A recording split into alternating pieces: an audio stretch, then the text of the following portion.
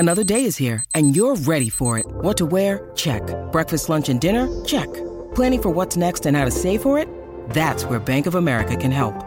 For your financial to-dos, Bank of America has experts ready to help get you closer to your goals. Get started at one of our local financial centers or 24/7 in our mobile banking app. Find a location near you at bankofamerica.com/talktous. What would you like the power to do? Mobile banking requires downloading the app and is only available for select devices. Message and data rates may apply. Bank of America N.A., member FDIC.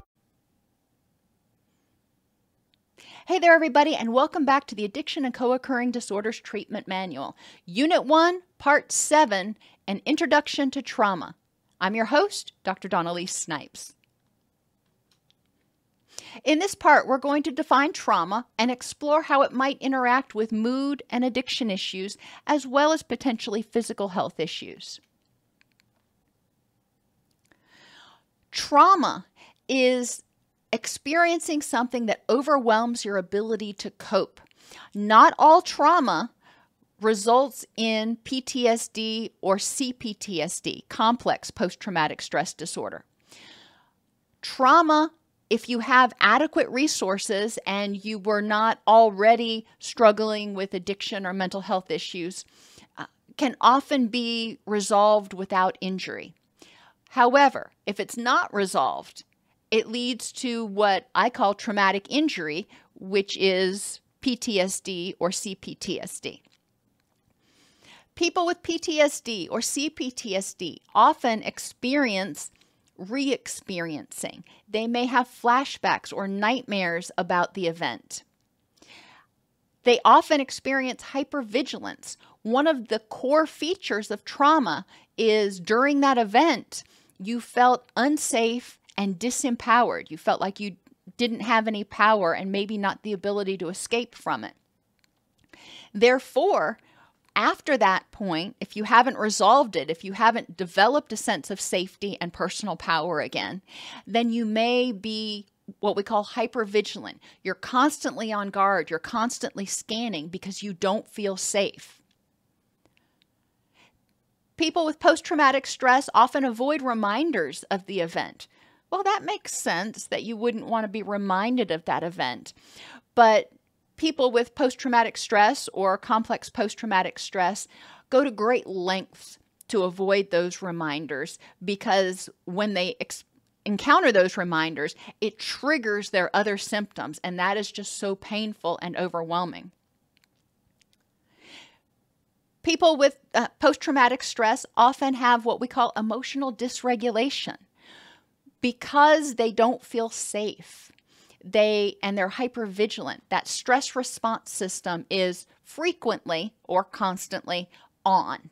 And when that happens, the body, in order to protect itself, turns down your stress response. So you're not going to notice or respond to things that probably would have irritated you before. Your body says, you know what, we ain't got the energy to focus on that right now, so just ignore it. Let it go. You don't have the energy. So the person, most of the time, instead of having bouts of feeling happy or irritable or a little bit anxious, they're just kind of flat, kind of like Eeyore from Winnie the Pooh. But when they do get triggered, their body just sends a tsunami of stress hormones. So they go from feeling flat to frantic or flat to furious like that. And that's what we call emotional dysregulation. They don't have any middle zone. They don't have moderately irritated. They are either flat or they're enraged. They're either flat or they're absolutely petrified. And many people with post-traumatic stress also struggle with feelings of guilt and shame about what happened, about their memories, about not being able to move on, about a whole bunch of things. Many people, and I dare say most people, that are struggling with addictions and anxiety and mental health issues have a history of trauma somewhere. That whether it's attachment trauma from childhood or traumatic events from when they were growing up or from the past, 5 years, I don't know. But the majority of people that I have worked with have a history of unresolved trauma somewhere. So it is important to think about whether you've experienced traumas, whether some of those traumas are unresolved, and how they may be triggering addictive behavior, depression, anxiety, anger, guilt, grief, and jealousy. And identify 3 healthy ways of dealing with each symptom.